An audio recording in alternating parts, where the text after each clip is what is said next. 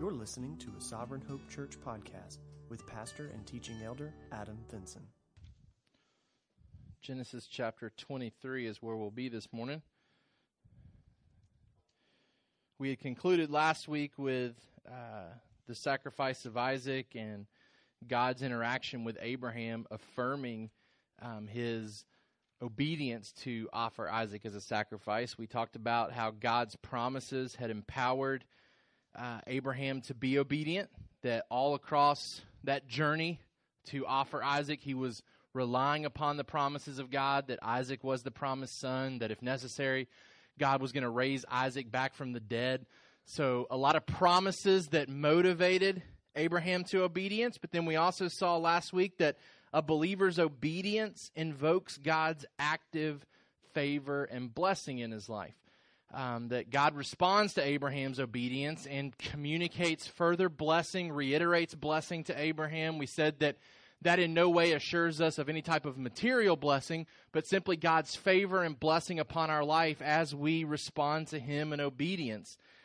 We said that our level of obedience correlates with our level of belief, that Abraham obviously had a huge amount of faith in God's promises, which allowed him to sacrifice the thing that was most precious to him. And then we said last week as well that our proper love for things makes us a good recipient to receive things from God. That because Abraham was clutching the things that God had given to him very lightly, was willing to let go and release those things, that God wants to then give him more things, that he's the type of steward that God feels like He can give blessings to. And then we said that there's always an afterword to God's tests, that we see that affirmation that came from God as an afterword, as a post-test for Abraham, God communicating affirmation to him for his obedience. And so that brings us to Genesis chapter 23 today. We don't know exactly how much time lapses between 22 and 23, but I told you that I feel like this chapter is important for us not to skip over. The whole chapter deals with the death of Sarah and the burial of Sarah. And like I said, several commentators skip right over this and go straight to Genesis chapter 24. But I believe 23 is really important, if for no other reason, because Abraham's descendants are so intentional about bringing their bodies back to the same place where Sarah's buried. That the coming descendants that we're going to talk about, Isaac and Jacob and his wives, they want to be buried here as well for significant reasons, I believe, that we're going to talk about today. And so I think we would do a disservice to the text if we simply skipped over this chapter that deals with death and burial, two topics that we don't readily want to discuss, topics that we don't want to readily think about. But I hope to show you today why these topics are important and how they can glorify God if we devote time and attention to them. So I'm going to give you our summary sentence for today to get us started, to help us see the purpose and the urgency, I believe, behind the text today, why we are going to devote time and attention to it. The time of death, when the natural inclination is to mourn as the world mourns, should be the time of our greatest demonstration of faith. For the recipient of God's promises has a hope beyond the grave. The time of death, when the natural inclination is to mourn as the world mourns, should be the time of our greatest demonstration of faith. For the recipient of God's promises has a hope beyond the grave. What we have here is a man, Abraham, a great man of faith, who has lost his wife. And it's in the midst of this that we begin to, we continue to really see Abraham's faith in God's promises. And he continues to put that faith on display, even in the midst of being faced with death. As you're writing that summary sentence down, we're going to go to the text and read through this chapter. It says in Genesis 23, verse 1, Sarah lived 127 years. These were the years of the life of Sarah, and Sarah died at Kiriath Arba, that is Hebron, in the land of Canaan. And Abraham went in to mourn for Sarah and to weep for her. And Abraham rose up from before his dead and said to the Hittites, I am a sojourner and foreigner among you. Give me property among you for a burying place, that I may bury my dead out of my sight. The Hittites answered Abraham, "Hear us, my lord. You are a prince of God among us. Bury your dead in the choicest of our tombs. None of us will withhold from you his tomb to hinder you from burying your dead." Abraham rose and bowed to the Hittites, the people of the land, and he said to them, "If you are willing that I should bury my dead out of my sight, hear me and entreat for me Ephron the son of Zohar, that he may give me the cave of Machpelah, which he owns. It is at the end of his field. For the full price let him give it to me in your presence as property for a burying place." Now Ephron was sitting among the Hittites, and Ephron the Hittite answered Abraham in the hearing of the Hittites, of all who went in at the gate of his city, "No, my lord, hear me. I give you the field, and I give you the cave that is in it. In the sight of the sons of my people I give it to you. Bury your dead." Then Abraham bowed down before the people of the land, and he said to Ephron in the hearing of the people of the land, "But if you will hear me, I give the price of the field. Accept it from me, that I may bury my dead there." Ephron answered Abraham, "My lord, listen to me. A piece of land worth 400 shekels of silver. What is that between you and me? Bury your dead." Abraham listened to Ephron, and Abraham weighed out for Ephron the silver that he had named in the hearing of the Hittites, 400 shekels of silver, according to the weights current among the merchants. So the field of Ephron in Machpelah, which was to the east of Mamre, the field with the cave that was in it, and all the trees that were in the field, throughout its whole area, was made over to Abraham as a possession in the presence of the Hittites before all who went in at the gate of his city. After this, Abraham buried Sarah his wife in the cave of the field of Machpelah, east of Mamre, that is Hebron, in the land of Canaan. The field and the cave that is in it were made over to Abraham as property for a burying place by the Hittites. Some introductory thoughts to introduce the text to us this morning. First of all, Sarah dies 62 years after leaving Ur. So she's 127 years old when she dies. That's 62 years after her and Abraham leave their home. Okay, so she spends almost half of her life living in tents in the Promised Land. Okay, so she spends 62 years in the Promised Land wandering with her husband. She lives a total of 127 years. Abraham will live 38 years longer. So Abraham still has several decades ahead of him that he'll actually live. Isaac is 37 years old when Sarah dies. And he'll actually get married 3 years after her death. So Sarah does not live long enough to see his wedding. Interestingly, she's the only woman in Scripture to have her age at death recorded. So while we see men listed oftentimes with how old they were when they died, it's as though Scripture understands that a woman doesn't always want her age communicated, and so takes that into account. The authors of Scripture only record Sarah's death at her age. She's obviously the first Hebrew to die. When we think of Abraham and Sarah being the mother and the father of the Hebrew nation, she's the first to die. In this text, we also see the first piece of Hebrew property. This is the first actual ownership, possession of a piece of land in the Promised Land. And then, as I stated earlier this morning, this is the first account of mourning in Scripture. Now, it's obviously not the first death. It's not the first time that somebody actually cried. But in Scripture, in the recordings of Genesis, this is the first time that we're confronted with an individual mourning over a situation. And so I think there's some things to learn from that as well, as we've talked about. Anytime we encounter a first, there's probably something that can be learned about the standard or the pattern of what that should look like moving forward. So just some years to get you thinking as far as who's still alive, who's going to live beyond Sarah's death, but also letting us be reminded that as God's building this nation, we really begin to see kind of the beginnings of that. This is the first time the Hebrew people will actually own property and not just be sojourners and foreigners in the Promised Land. We begin this chapter looking at Sarah's death. And what we see here is that God's people will suffer loss in the midst of promise. Abraham's not exempt from tragedy. He's not exempt from sadness. In no way did God promise that he would be exempt from the effects of sin. Abraham is confronted with the choices of his forefather, Adam and Eve, and has to experience the effects of sin here. So he does suffer loss, even though he is in the midst of God's promises. he's confronted with a personal loss. And what we see is that Abraham is faithful to weep over his loss.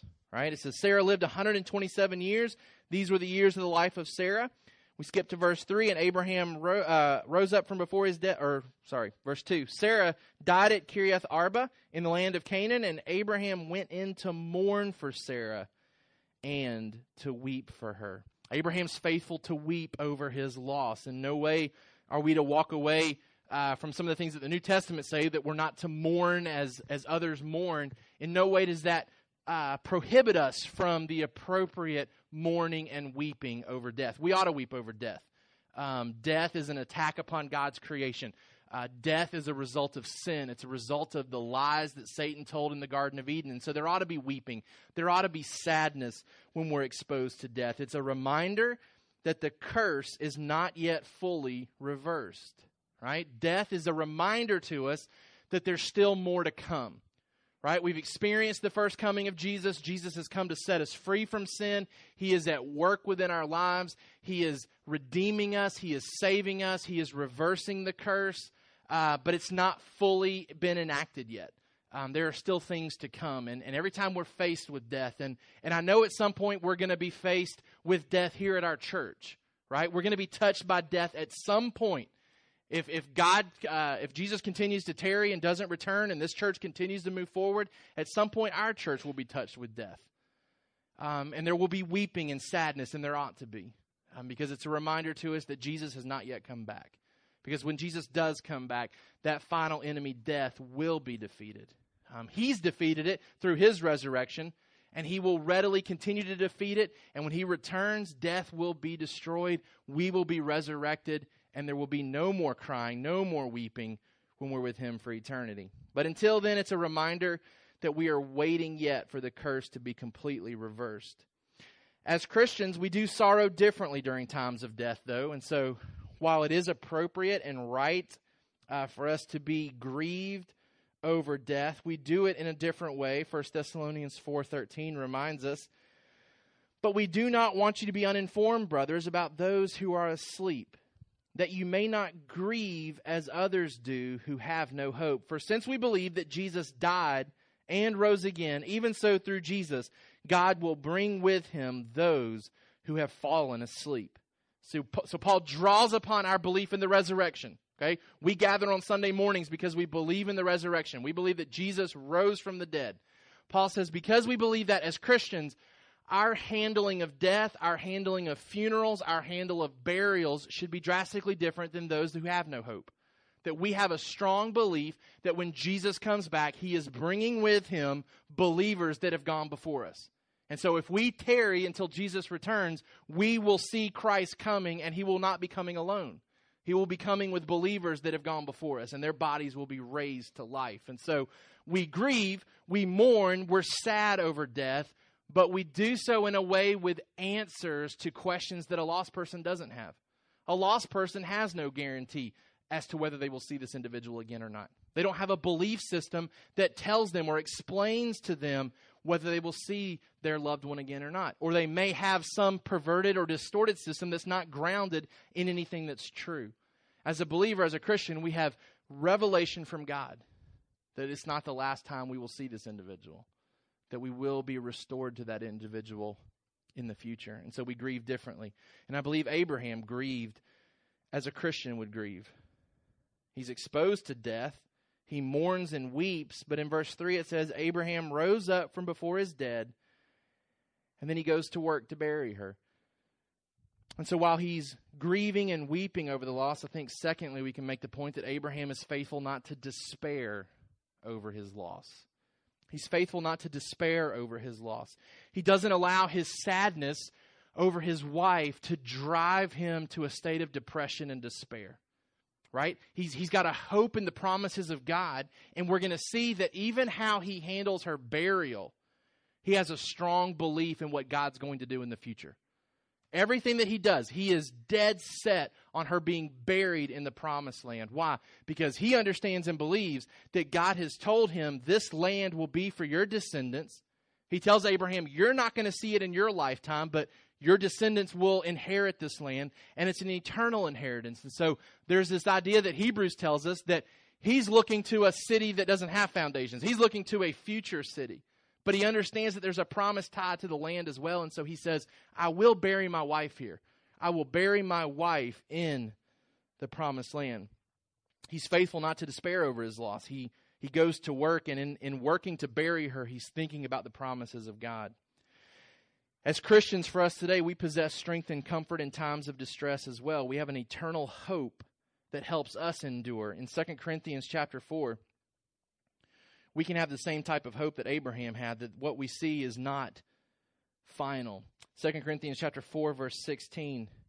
So we do not lose heart. Though our outer self is wasting away, our inner self is being renewed day by day. For this light momentary affliction is preparing for us an eternal weight of glory beyond all comparison. As we look not to the things that are seen, but to the things that are unseen. For the things that are seen are transient, but the things that are unseen are eternal. That reminder to us that we're to be looking to the future, we're to be looking to eternal things, that as Christians we are being renewed on the inside, even though every day we are closer to our death. Our bodies break down. Our bodies are on a one-way crash course collision with death. But on the inside, the Holy Spirit is renewing us day by day. And we have this hope and encouragement that Christ will come again and restore us to glorified bodies. And so we have encouragement as Christians in the same way that Abraham had encouragement. As Christians, the finality of death is removed.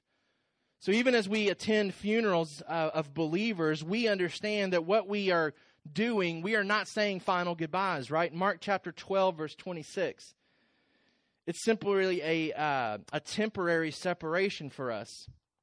In Mark chapter 12, verse 26, Jesus is addressing the Sadducees. And the big difference between a Sadducee and a Pharisee is that the Sadducees did not believe in the resurrection.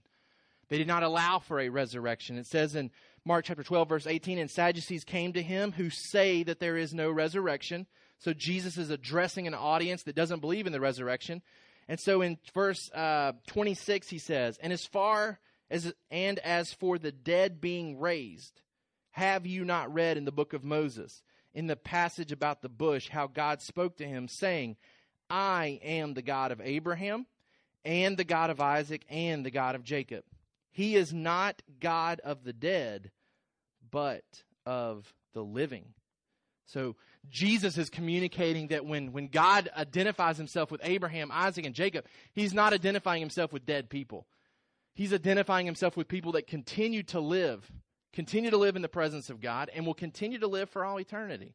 And so Jesus addressing someone who doesn't believe in a resurrection and gives them full proof that there is a resurrection, that people continue to live after their funerals. In 1 Corinthians 15, 1 Corinthians chapter 15, verse 55.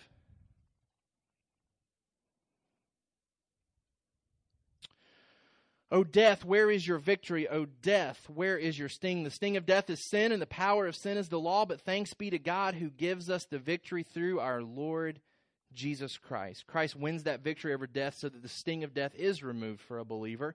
It's not final for us. When we attend Christian funerals, it's not the last time that we will see this individual, and it is not the last time that we will see this body. This body will be raised.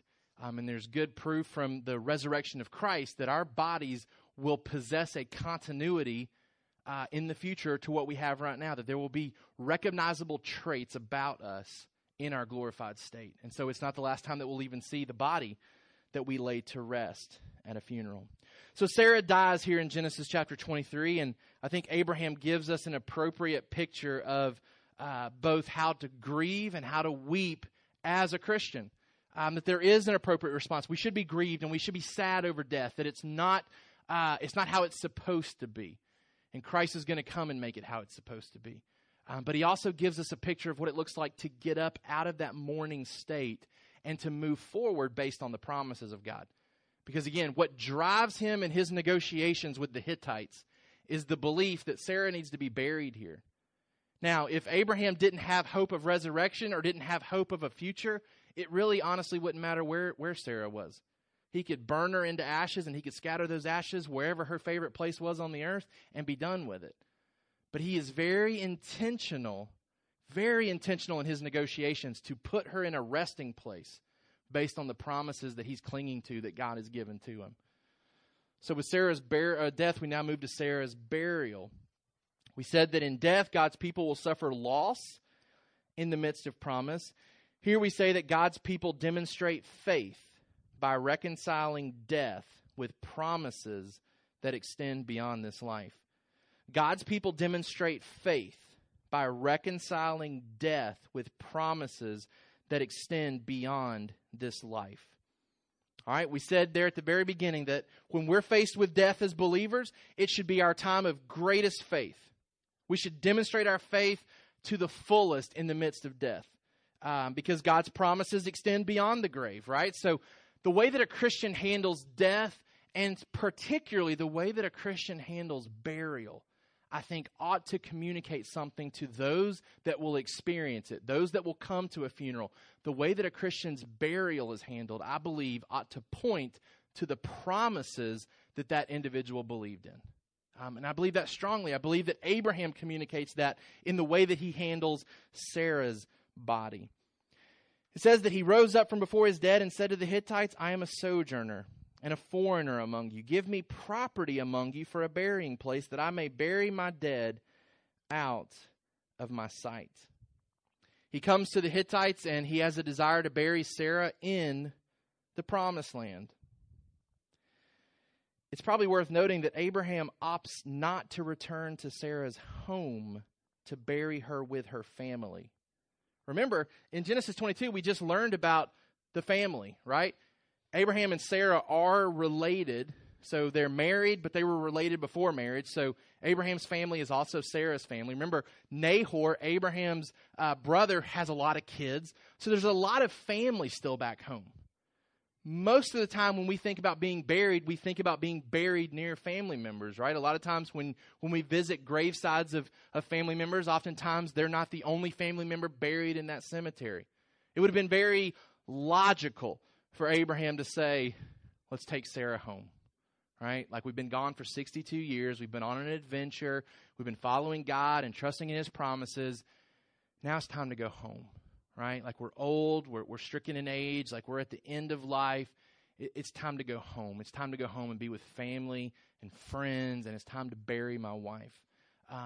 Hebrews says that had he had an earthly mentality, he would have opted to do that. In Hebrews chapter 11, verse 15, says, if they had been thinking of that land from which they had gone out, they would have had the opportunity to return. But as it is, they desire a better country, that is, a heavenly one. So the author of Hebrews talking about the fact that Abraham did have the opportunity to go home. He could have easily opted to go home and bury Sarah, but I believe Abraham believes that Hebron, where she died, is the most appropriate place for her to be remembered by future descendants. He wants his descendants to remember Sarah, and when they come to pay respects or come to remember her, he wants them to come here, not where they came from. He wants them to come here where he believes they are going to inherit this land. So he's tying her location to the land promises. Abraham's plans to purchase a family burial site in the land of Canaan demonstrates his resolve to remain in God's promises. This is once again a sign that Abraham's not wavering about what God plans to do.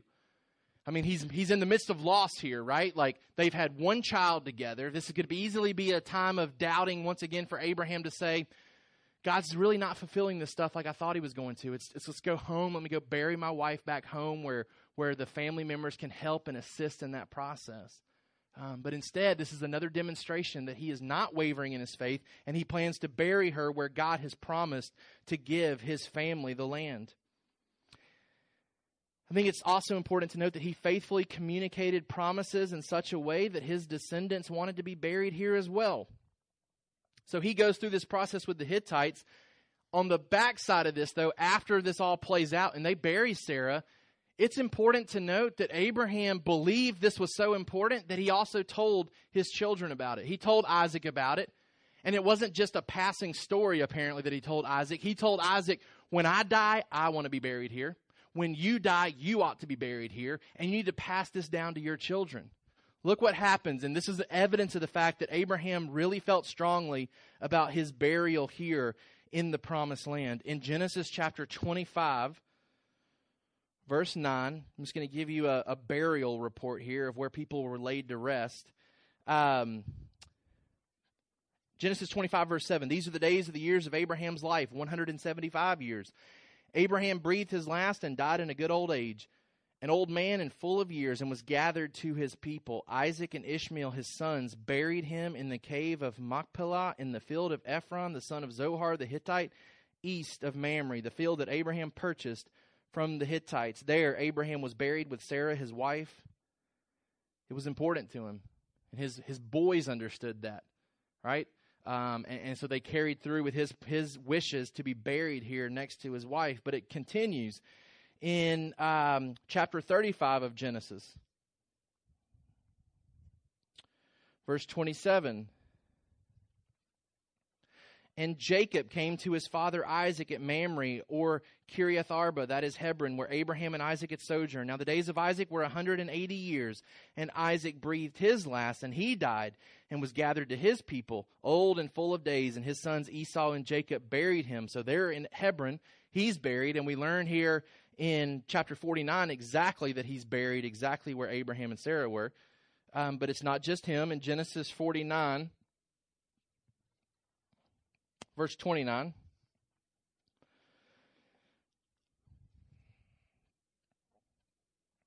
Then he commanded them and said to them, talking about, this is Jacob, I am to be gathered to my people. Bury me with my fathers. Where? In the cave that is in the field of Ephron the Hittite, in the cave that is in the field of Machpelah, to the east of Mamre, in the land of Canaan, which Abraham bought with the field from the Ephron the Hittite to possess as a burying place.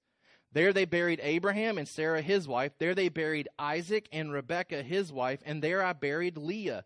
The field and the cave that is in it were bought from the Hittites. When Jacob finished commanding his sons, he drew up his feet into the bed and breathed his last and was gathered to his people. Jacob says, I want to be buried where the rest of my family is buried. You read into Genesis chapter 50. Joseph fell on his father's face. This is when they're down in Egypt. Wept over him, kissed him, and Joseph commanded his servants, the physicians, to embalm his father. So the physicians embalmed Israel. 40 days were required for it, for that is how many are required for embalming. And the Egyptians wept for him 70 days. And when the days of weeping for him were past, Joseph spoke to the household of Pharaoh, saying, If now I have found favor in your eyes, please speak in the ears of Pharaoh, saying, My father made me swear, saying, I am about to die. In my tomb that I hewed out for myself in the land of Canaan, there shall you bury me. He goes on to give instructions about how Joseph gained permission to go and to bury Jacob in the same place where Abraham and Sarah were laid to rest. You skip down to verse 22, Joseph. So Joseph remained in Egypt, he and his father's house. Joseph lived 110 years, and Joseph saw Ephraim's children of the third generation.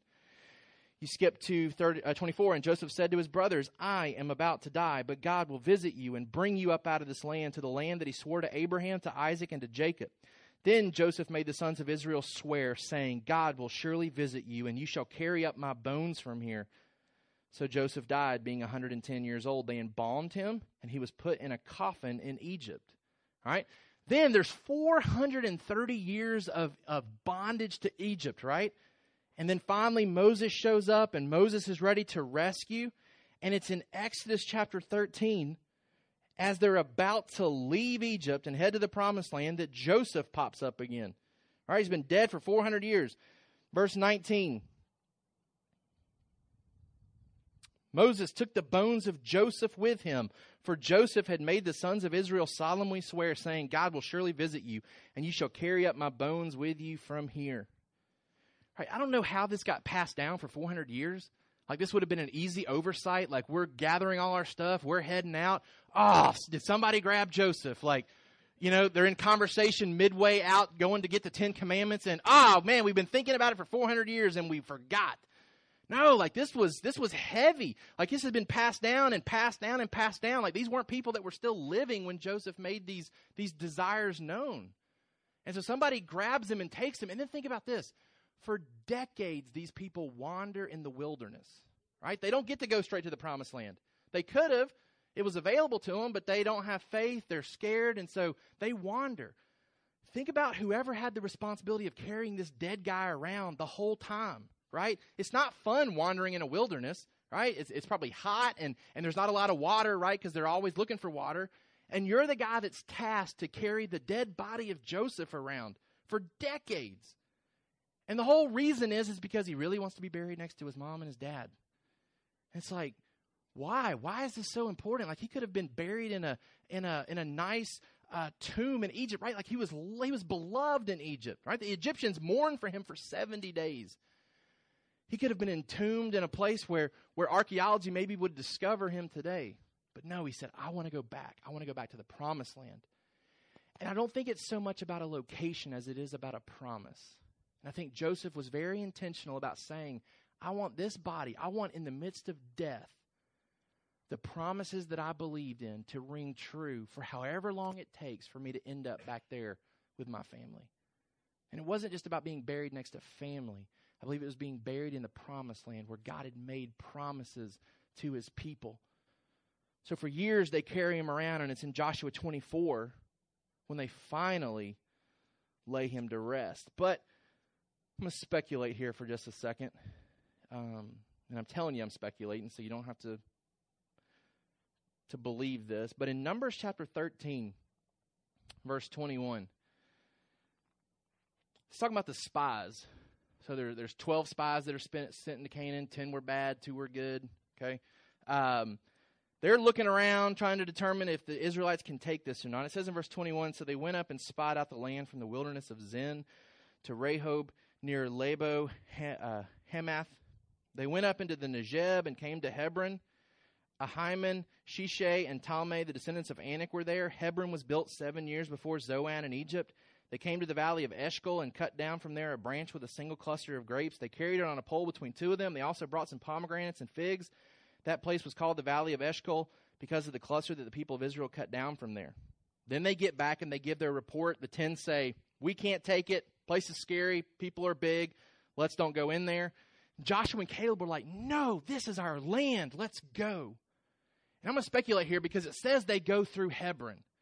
And I wonder if Joshua and Caleb had the opportunity to stop by the tomb of Abraham and Sarah, right? Because they know where they're supposed to go to bury Joseph, right? So it's not too far-fetched to think that they may have known where to go in Hebron to see the burial place of their people. And I don't know that it did not invigorate their belief in the promises, because they come back fired up. We can take this. We can take this. We can take this. And I think it would be a cool thing if it was partly motivated because they saw where their descendants were buried. And they believed the same promises as Abraham, Isaac, and Jacob. Again, I don't know that they visited the place. We definitely know they went through that area. We know they're carrying Joseph, and they know they're going to bury him there when they get there. So it's not too far-fetched to think that maybe part of the reason they're so fired up is they come by the burial spots of these family members, and their promise believing is invigorated when they see, hey, Granddaddy believed we would be here. We're here. Let's take it. Let's come into the promised land. Let's secure it. Abraham desires to bury Sarah in the promised land. Secondly, he desires to procure a permanent land for her burial. So we go back to the text in Genesis chapter 23. He has the conversation here with the Hittites. He rose up from before his dead, said to the Hittites, I'm a sojourner and a foreigner among you. Give me property among you for a burying place, that I may bury my dead out of my sight. As a stranger to the area, Abraham has to gain special permission to purchase land. He can't just come in and purchase land as a foreigner. He has to get special permission from the local people to actually purchase land. And so that's what he's doing here. He's starting negotiations. He's wanting to get permission. He wants his ancestors buried here for years to come. Okay, so he's looking for not just Sarah's burial place, but for his and for his children. So he wants to secure a permanent location for this to be the case. Abraham could have married into the land, and he wouldn't have needed this special permission. In Genesis 34, it's a really weird passage with Jacob's children who want to get back at some boys that were messing with their sisters, and they get them circumcised, and then they go in and kill them all. And But when they come back, they say, hey, there's these foreigners. They want to marry in with us, and we're going to give them land because of it. They're going to give us stuff. And so part of the negotiation was they're going to marry into our people group, and that's going to grant them land. And so there was some discussion about the benefits of such a relationship. Think about it. Abraham's got Isaac, who doesn't have a wife. So one of the easiest solutions could have been, Isaac, let's find you a wife. Let's marry somebody that's got land. This is how we'll bury your mom. But we know that Abraham wants nothing to do with the sinful tendencies of the people. So he doesn't go that route. Instead, he tries to gain special permission to bury her. First of all, Abraham is granted permission to bury. It says in verse 5, the Hittites had great respect for him. It says, they answered Abraham, hear us, my Lord, you're a prince of God among us. Bury your dead in the choicest of our tombs. None of us will withhold from you his tomb to hinder you from burying your dead. So the first thought here is that we're just going to give you one of our tombs. Okay, we're just going to gift it to you. Feel free to bury her there. There's some humility here in how Abraham approaches these people that I think is an example to us. He places himself at the bottom of the social ladder. He calls himself a foreigner and a sojourner. The locals elevate him to the top, though. They talk about him being a prince among God. And so they obviously know his character and value him greatly. But he comes in and he doesn't really expect favors, and he doesn't act superior, and he doesn't make demands based on God's promises, right? He doesn't come in here and say, hey, I know I'm a foreigner here, but just so you know, God's given me all this anyway, so tell me where I can bury my wife. No, he comes in and wants to handle it the legal way. He wants to get permission to do it as a foreigner, and then he's going to carry out proper negotiations in the city gate. Remember, that's where Lot served in Sodom, the city gate. We talked about that being kind of where all the business was done. That's where he's going. He's going and doing it the right way. And he's granted permission to bury, so they're not opposed to the idea of the foreigner burying his dead there in their land. But secondly, Abram is granted permission to purchase. He follows up with this opportunity to just take somebody's tomb, and he wants to go further with it because he wants something permanent, not just a, hey, bury Sarah here. He's thinking bigger. I want to be buried here. I want my children to be buried here. And so he goes further with it.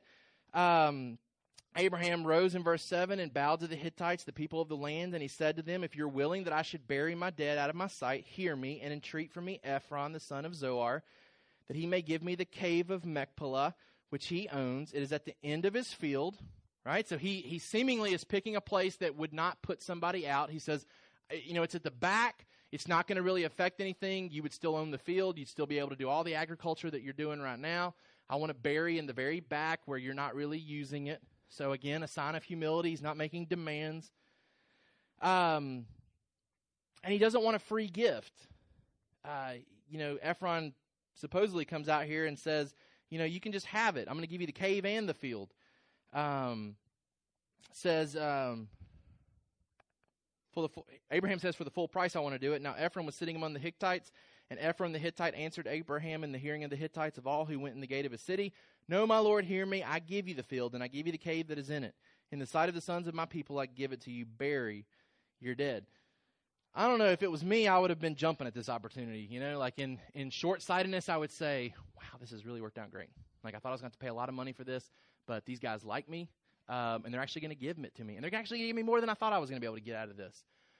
But Abraham's very intentional, I think, for a specific reason.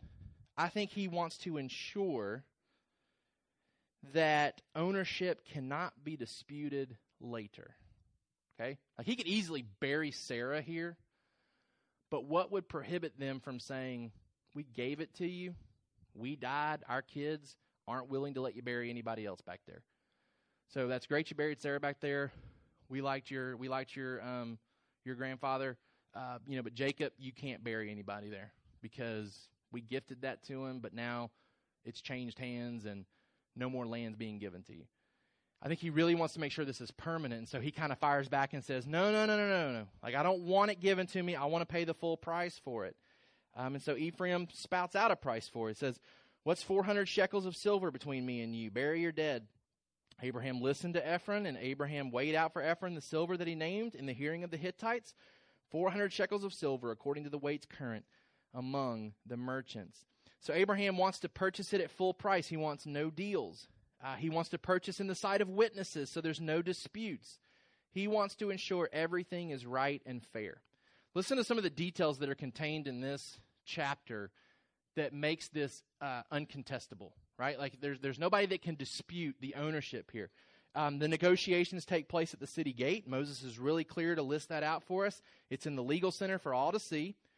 We also see that Ephron enters the negotiations without being prompted by his peers. So Abraham says, I would like to talk to Ephron. I'd like to talk about getting his land. And Ephron steps forward. You don't have a group of people saying, Ephron, just do it. Just give him some land. Don't be stingy. No. On his own accord, he steps up and says, yeah, let's talk. Let's talk about my land. Ephron states the price and the value, right? Like, he's the one that, it's not Abraham not saying, I'll give you 400 shekels of silver for this, right? Ephron's the one that names the price. That helps make sure that it's done right and fair, because this isn't something that could be disputed later as though Abraham swindled and dealed and got an unfair price for this. Ephron's the one that suggests it. And Abram doesn't negotiate or dispute it, right? Abraham doesn't counter-offer. This would have been normal in their society. Let me give you a price. Now you counter, I'll counter back, and eventually we'll settle on something. Abraham says, if that's how much you want for it, that's how much I'll give you. There's dispute among commentators as to whether he got a great deal or whether he got completely ripped off. A lot of people think he got completely ripped off. But again, rather than negotiate to where it can be disputed later, he says, if that's what you want, that's how much you're going to get. Moses goes to great care as well to talk about how the payment was made according to the local weights. It says according to the weights current among the merchants. And then the agreement and the transaction details are recorded in detail, all the way down to the trees that are included in the field. So it's a very legal section of this chapter that really lies out in details. This is what he purchased. This is how much it costs. And everybody was in agreement that it was the right thing. And this is where he buried Sarah. And I believe he demonstrated a lot of faith in how he buried her. And so I wanted to kind of use that as a springboard to get us thinking about our own burials and our own futures, because I think there's a lot to learn from this, right? I think he sets a great example for how to weep and mourn when we're faced with death, that it's appropriate for a Christian to cry. It's appropriate for a Christian to be saddened when faced with death. It's also appropriate for a Christian to get out of that state and to cling to promises that God has made that would give us hope about the future. See, Abraham, I don't think, believes that Sarah's done with, right? He's very intentional to bury her in the promised land because he believes in God's promises for the future. And so I think that too sets an example for us. We weep for those that die, but the promises of God pull us out of what could be a long state of despair and depression. God's promises pulls us back to reality and says, okay, it was appropriate, but there's a future. There's a future that's coming, and that's not the last time that we'll see that individual. And so while obviously Abraham is thinking in terms of the promised land, and while I do believe that there's a lot of evidence in the New Testament that the church and Israel have been blended together and whatnot, I don't think that means that all of us need to be paying the exorbitant prices it would take to ship our bodies to the promised land and bury them over there to follow suit with Abraham. But I do want to at least get you thinking in terms that in death, we declare our hope. And I do believe that we ought to bury with thoughts of communicating our faith in the resurrection. Okay? So I believe as we think through how we're going to die and what's going to happen to our body, that we ought to think in terms of, in my death, at my funeral, I want to declare the hope that I believed in. And I want my family members to see the hope that I believe in. And so I believe we ought to bury with the thoughts of communicating our faith in the resurrection. Because of that, I think there should be great care for our bodies. How we bury should reflect something about the future we hope in. I shared with you earlier, I do believe there's going to be continuity in who we were and who we will be in the resurrection. Meaning, I don't think that we should just view our bodies as something that we're done with. Right? It's not uncommon to hear people talk about or even say, I don't really care what's going to happen to my funeral because I'm not going to be there anyways. So, whatever you guys want to do is fine. I'm not going to be there. And I think sometimes we move into an unhealthy state where we disconnect ourselves so much from our physical bodies that we forget our bodies have a future, right? When we talk about people being in a better place that die, right? They've gone on before us. They're with Jesus. They are not in their eternal state. And sometimes we forget that. Sometimes we think that grandma and grandpa are in heaven and that's where they'll be forever and they're in eternity and we're just waiting to get there with them. People in eternity, Scripture says, are waiting to come back and be reunited with their bodies, that they are not content being separated from their bodies. So when we talk about at a funeral, we see grandma laying there, and it's not uncommon to hear somebody say, that's not grandma. Grandma's with Jesus. There's truth to that, but we should not minimize the value of the body to whoever we're having that conversation with. The conversation should not simply be, that's not grandma. Grandma's with Jesus. It should be, grandma's soul is with Jesus. But do you see that body right there? That body is coming back to life one day. Jesus is coming back, and grandma is going to have that body. And remember the last time we saw grandma when she was in the hospital and she was beaten down with that disease and she was in pain and agony? Grandma's going to get that body back, and it's not going to have that disease anymore. And she's going to be restored to her original beauty and health, and she's going to carry on in a glorified body for all eternity. And we're going to be able to enjoy grandma just like we used to, but without all the pain and agony that she was feeling. That's how that conversation should go. Not, yeah, grandma's done with that. Like, grandma's done with that body. Grandma's with Jesus. We're going to get rid of that, and we'll never see that body again after this funeral. No, like, we are going to see that body again. And I think the way that we handle that burial ought to communicate to people the great value that Christ has placed upon the body of a human being. That Christ is coming back to unite us with our bodies. The New Testament pictures us as asleep. Right? The New Testament talks about us being asleep and being awakened when Jesus comes back. So the New Testament continues to talk about our bodies and our bodies being restored to our souls. The body has eternal importance. There should be dignity shown in how we bury. The burial certainly should communicate a future, that death isn't the end of this body. Instead, it's almost as though it's being planted, that we're putting it into the ground to be once again restored and to grow and to show fruit when Christ returns. It's probably important to note here. So we had some discussion earlier, and hopefully it was fruitful for you. Cremation versus burial. Okay. What's really important is that obviously Scripture, I don't believe, gives clear guidance one way or the other. And when it comes down to it, cremated bodies will be resurrected. Okay. So at the end of the day, somebody chooses to be cremated, it's going to be resurrected. And the bodies that we put in the ground are going to, unless Jesus comes back sooner rather than later, will end up in the same type of state as a cremated body, right?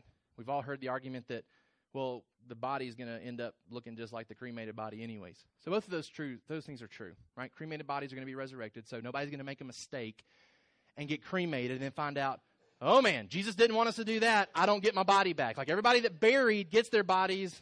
Everybody that cremated, we just kind of wander around in a stole state for the rest of our life. That's not the case. And at the end of the day, the bodies that we bury are going to turn into dust, right? Like, that's what was told to Adam, that you came from dust, you're going to go back to dust. But I do think it's worth considering when we evaluate the two. I hope that we can think bigger than just what's cheaper, right? Like, a lot of times the argument is cremation is cheaper, right? Cremation is cheaper, so that's what I'm going to go with, right? I've had that conversation. I've even thought along those lines, okay, that this one's the cheaper one, so I'm going to take this route. Going back to our summary sentence, in death, we ought to be able to communicate our greatest demonstration of faith in how we handle our burial. That there's hope, that this isn't the end of me. See, I want people that come to my funeral to believe that this isn't the end of me, and that I didn't believe it was the end of me. And that one day this body is going to be restored to my soul. I think that can be done with both. I think cremation and burial both can communicate that as far as I think how the body is actually handled in the midst of either way. I do think there's something potentially gospel-esque in burying a body versus cremating a body, simply for the fact that I think it's easier to communicate that we don't believe this is the last time we'll see this body, because we're giving people one last chance to see it before we put it in the ground. Now, obviously, that's not possible in all deaths and burials, and in fact, there have been plenty of people that have been burned at the stake throughout history that did not have the option to pick, right? They were cremated against their will. I do think if given the option, though, we ought to think through, whether it's burial or cremation, how can I point people to the hope that I have in the most clear way possible? I do think in making the choice for cremation, I do believe that there is a beautiful picture in keeping those remains together so that there is a physical place that somebody can go to and be reminded of you and the future that you have, right? So a lot of times people cremate and then those ashes are dispersed. And once again, people that have been cremated and their ashes have been dispersed, they will be reunited, okay? But one thing that we do in our family is we take our kids to family members' graves that we believe are believers at Easter time. And we go and we talk about the resurrection, but not just about Jesus' resurrection. And so we visit the tombs of our family members and we say, we're expecting these people to come out of here one day. And we can take our kids to physical locations and say, this is where Granny and Granddaddy lay. This is where Granny Griffin lays. And one day they're going to come out of here. And they're going to be resurrected, and they're going to be reunited with their souls. And so I think, again, you can spread yourself out on the beach. You can spread yourself out on your favorite football field, as some people have chosen to do as well, and you'll be resurrected on that day. But it's hard for somebody to go and to look at the beach and say, wow, we can't wait for so-and-so to come back, because we're not really sure where so-and-so is right now. Like, their body is all over the place here. To be able to go to a tangible place, just like Abraham and Sarah had a physical place, to be able to go to a place and say, I'm looking forward to the day when that body comes out. I think that's a beautiful picture of the gospel and the hope. And so I think cremation or burial, I think there's probably an easier picture through burial than cremation, but it doesn't discount the fact that someone could be cremated and still push a lot of people towards glorying God in their burial. But I think keeping the remains together, I think is probably important, because I do think that helps communicate we're not just done with this. Like, we don't just scatter it and say, good riddance, like, I'm in a better place. There's this mindset that, no, I'm coming back for this. Keep it together, because I'm coming back. I'm going to need that when Jesus comes back. And so keep it together for me. So just some thoughts. And then this came from Ligonier Ministries. It says, anthropologists have tracked the spread of Christianity westward across Europe through history by looking to the spread of cemeteries.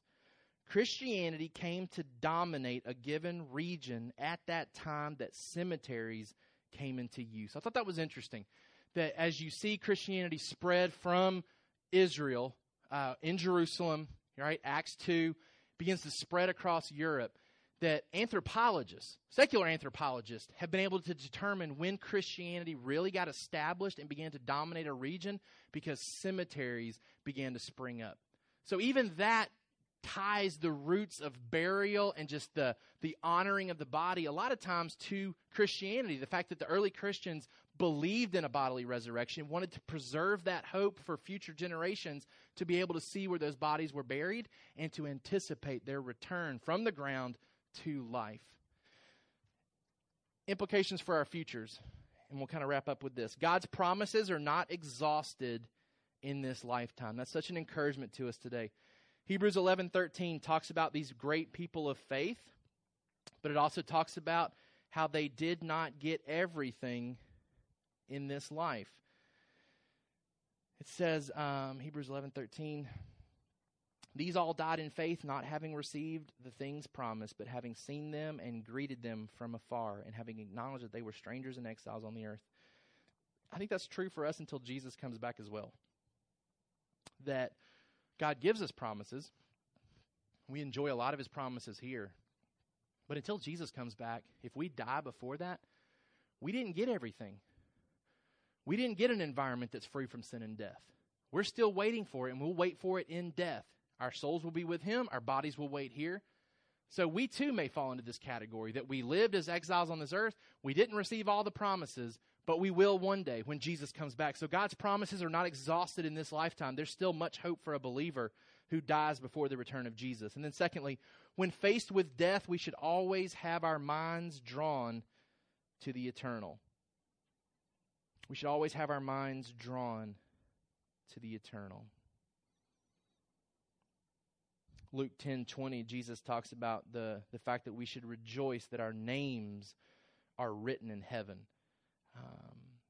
That's a big assurance for us when we face death, that we do have our names secure in heaven in the Lamb's Book of Life, that our names are written there, and it assures us of a future beyond the death that we experience here. So application thought, again, not to be morbid, but in preparation for your own death, how will you plan to point others to the eternal hope you possess through the way you are buried? Okay, so I do want you to think through this, especially for our married couples and those who are already kind of thinking through wills and getting those written. This is a point that a lot of times has to be written into a will. What do you want to happen when you die? And so I would encourage you to think beyond what's financially doable, to think beyond what's the cheapest way to do things, and to think in terms of the eternal. What do I want done with me when I'm not here, when my soul's not here? What do I want done with me that will ensure that people that come to put me to rest understand the promises that I believed in? What can I do with my body, whether I cremate it or whether I bury it? Where am I going to lay it to rest where people that come after me, my kids and my grandkids, can come and potentially visit the spot where I'm laid to rest and can hopefully anticipate the day when they are reunited with me or get to meet me, right? We take AJ and Abram and Maggie and Jack to people's graves that they never met. And we have a great time telling them stories about these people, about their great-grandparents, and talking and hopefully building the anticipation of one day being able to have them meet those people. And so I think we should desire that as well, to leave ourselves in a place that will constantly point people to the fact that there's a hope that I'm coming out of this state one day, that when Jesus comes back, my body comes to life. All right, let's pray together. Lord, we thank you and praise you for this chapter. We thank you for the great care that Abraham put to burying Sarah. We thank you for the example that he sets for us, that as a man of faith, it's totally appropriate to grieve and to weep over death. That we don't have to convince ourselves that because you're good and sovereign, that it means we should never shed a tear. That we ought to weep in the face of death. In the same way that you wept over the death of Lazarus. That death does bring weeping because it's a separation that was not meant to be. And it's simply an effect of sin and our rebellion. And so, God, we are thankful that you are reversing that you have sent Jesus to save us from that. And so, Father, we rejoice over that today. But, God, the reality is that unless you come back, all of us in this room will be buried one day, and we'll have a funeral one day. And, God, I see such encouragement through how Abraham handled the burial of Sarah and how it pointed so much to the promises that he was believing about you and the future that you had promised for he and his descendants. And so, God, I do pray that you would challenge all of us to examine how our burials could be very similar, how we could point people to you and the promises that you've made, the future that we know is secure, that you're coming back and our bodies are coming out. And, God, I pray that you would allow us to think through how to have that play out in a funeral setting that would point people to that belief. That people would be encouraged by the promises we believed in and would potentially be drawn to believe in those same promises if they aren't already. So, God, I pray that we'd be diligent to think through how we can glorify you in life and in death.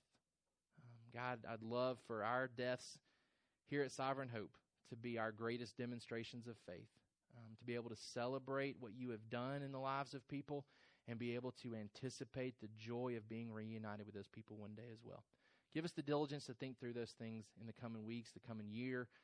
Whenever it is, God, I pray that we would be diligent to make sure that our death glorifies you to the fullest. We ask these things in Jesus' name. Amen. Thank you for listening to the Sovereign Hope Church podcast. We trust that you've been encouraged by the word. For more information about our church, please visit our website at www.sovhope.org. Again, that's www.sovhope.org.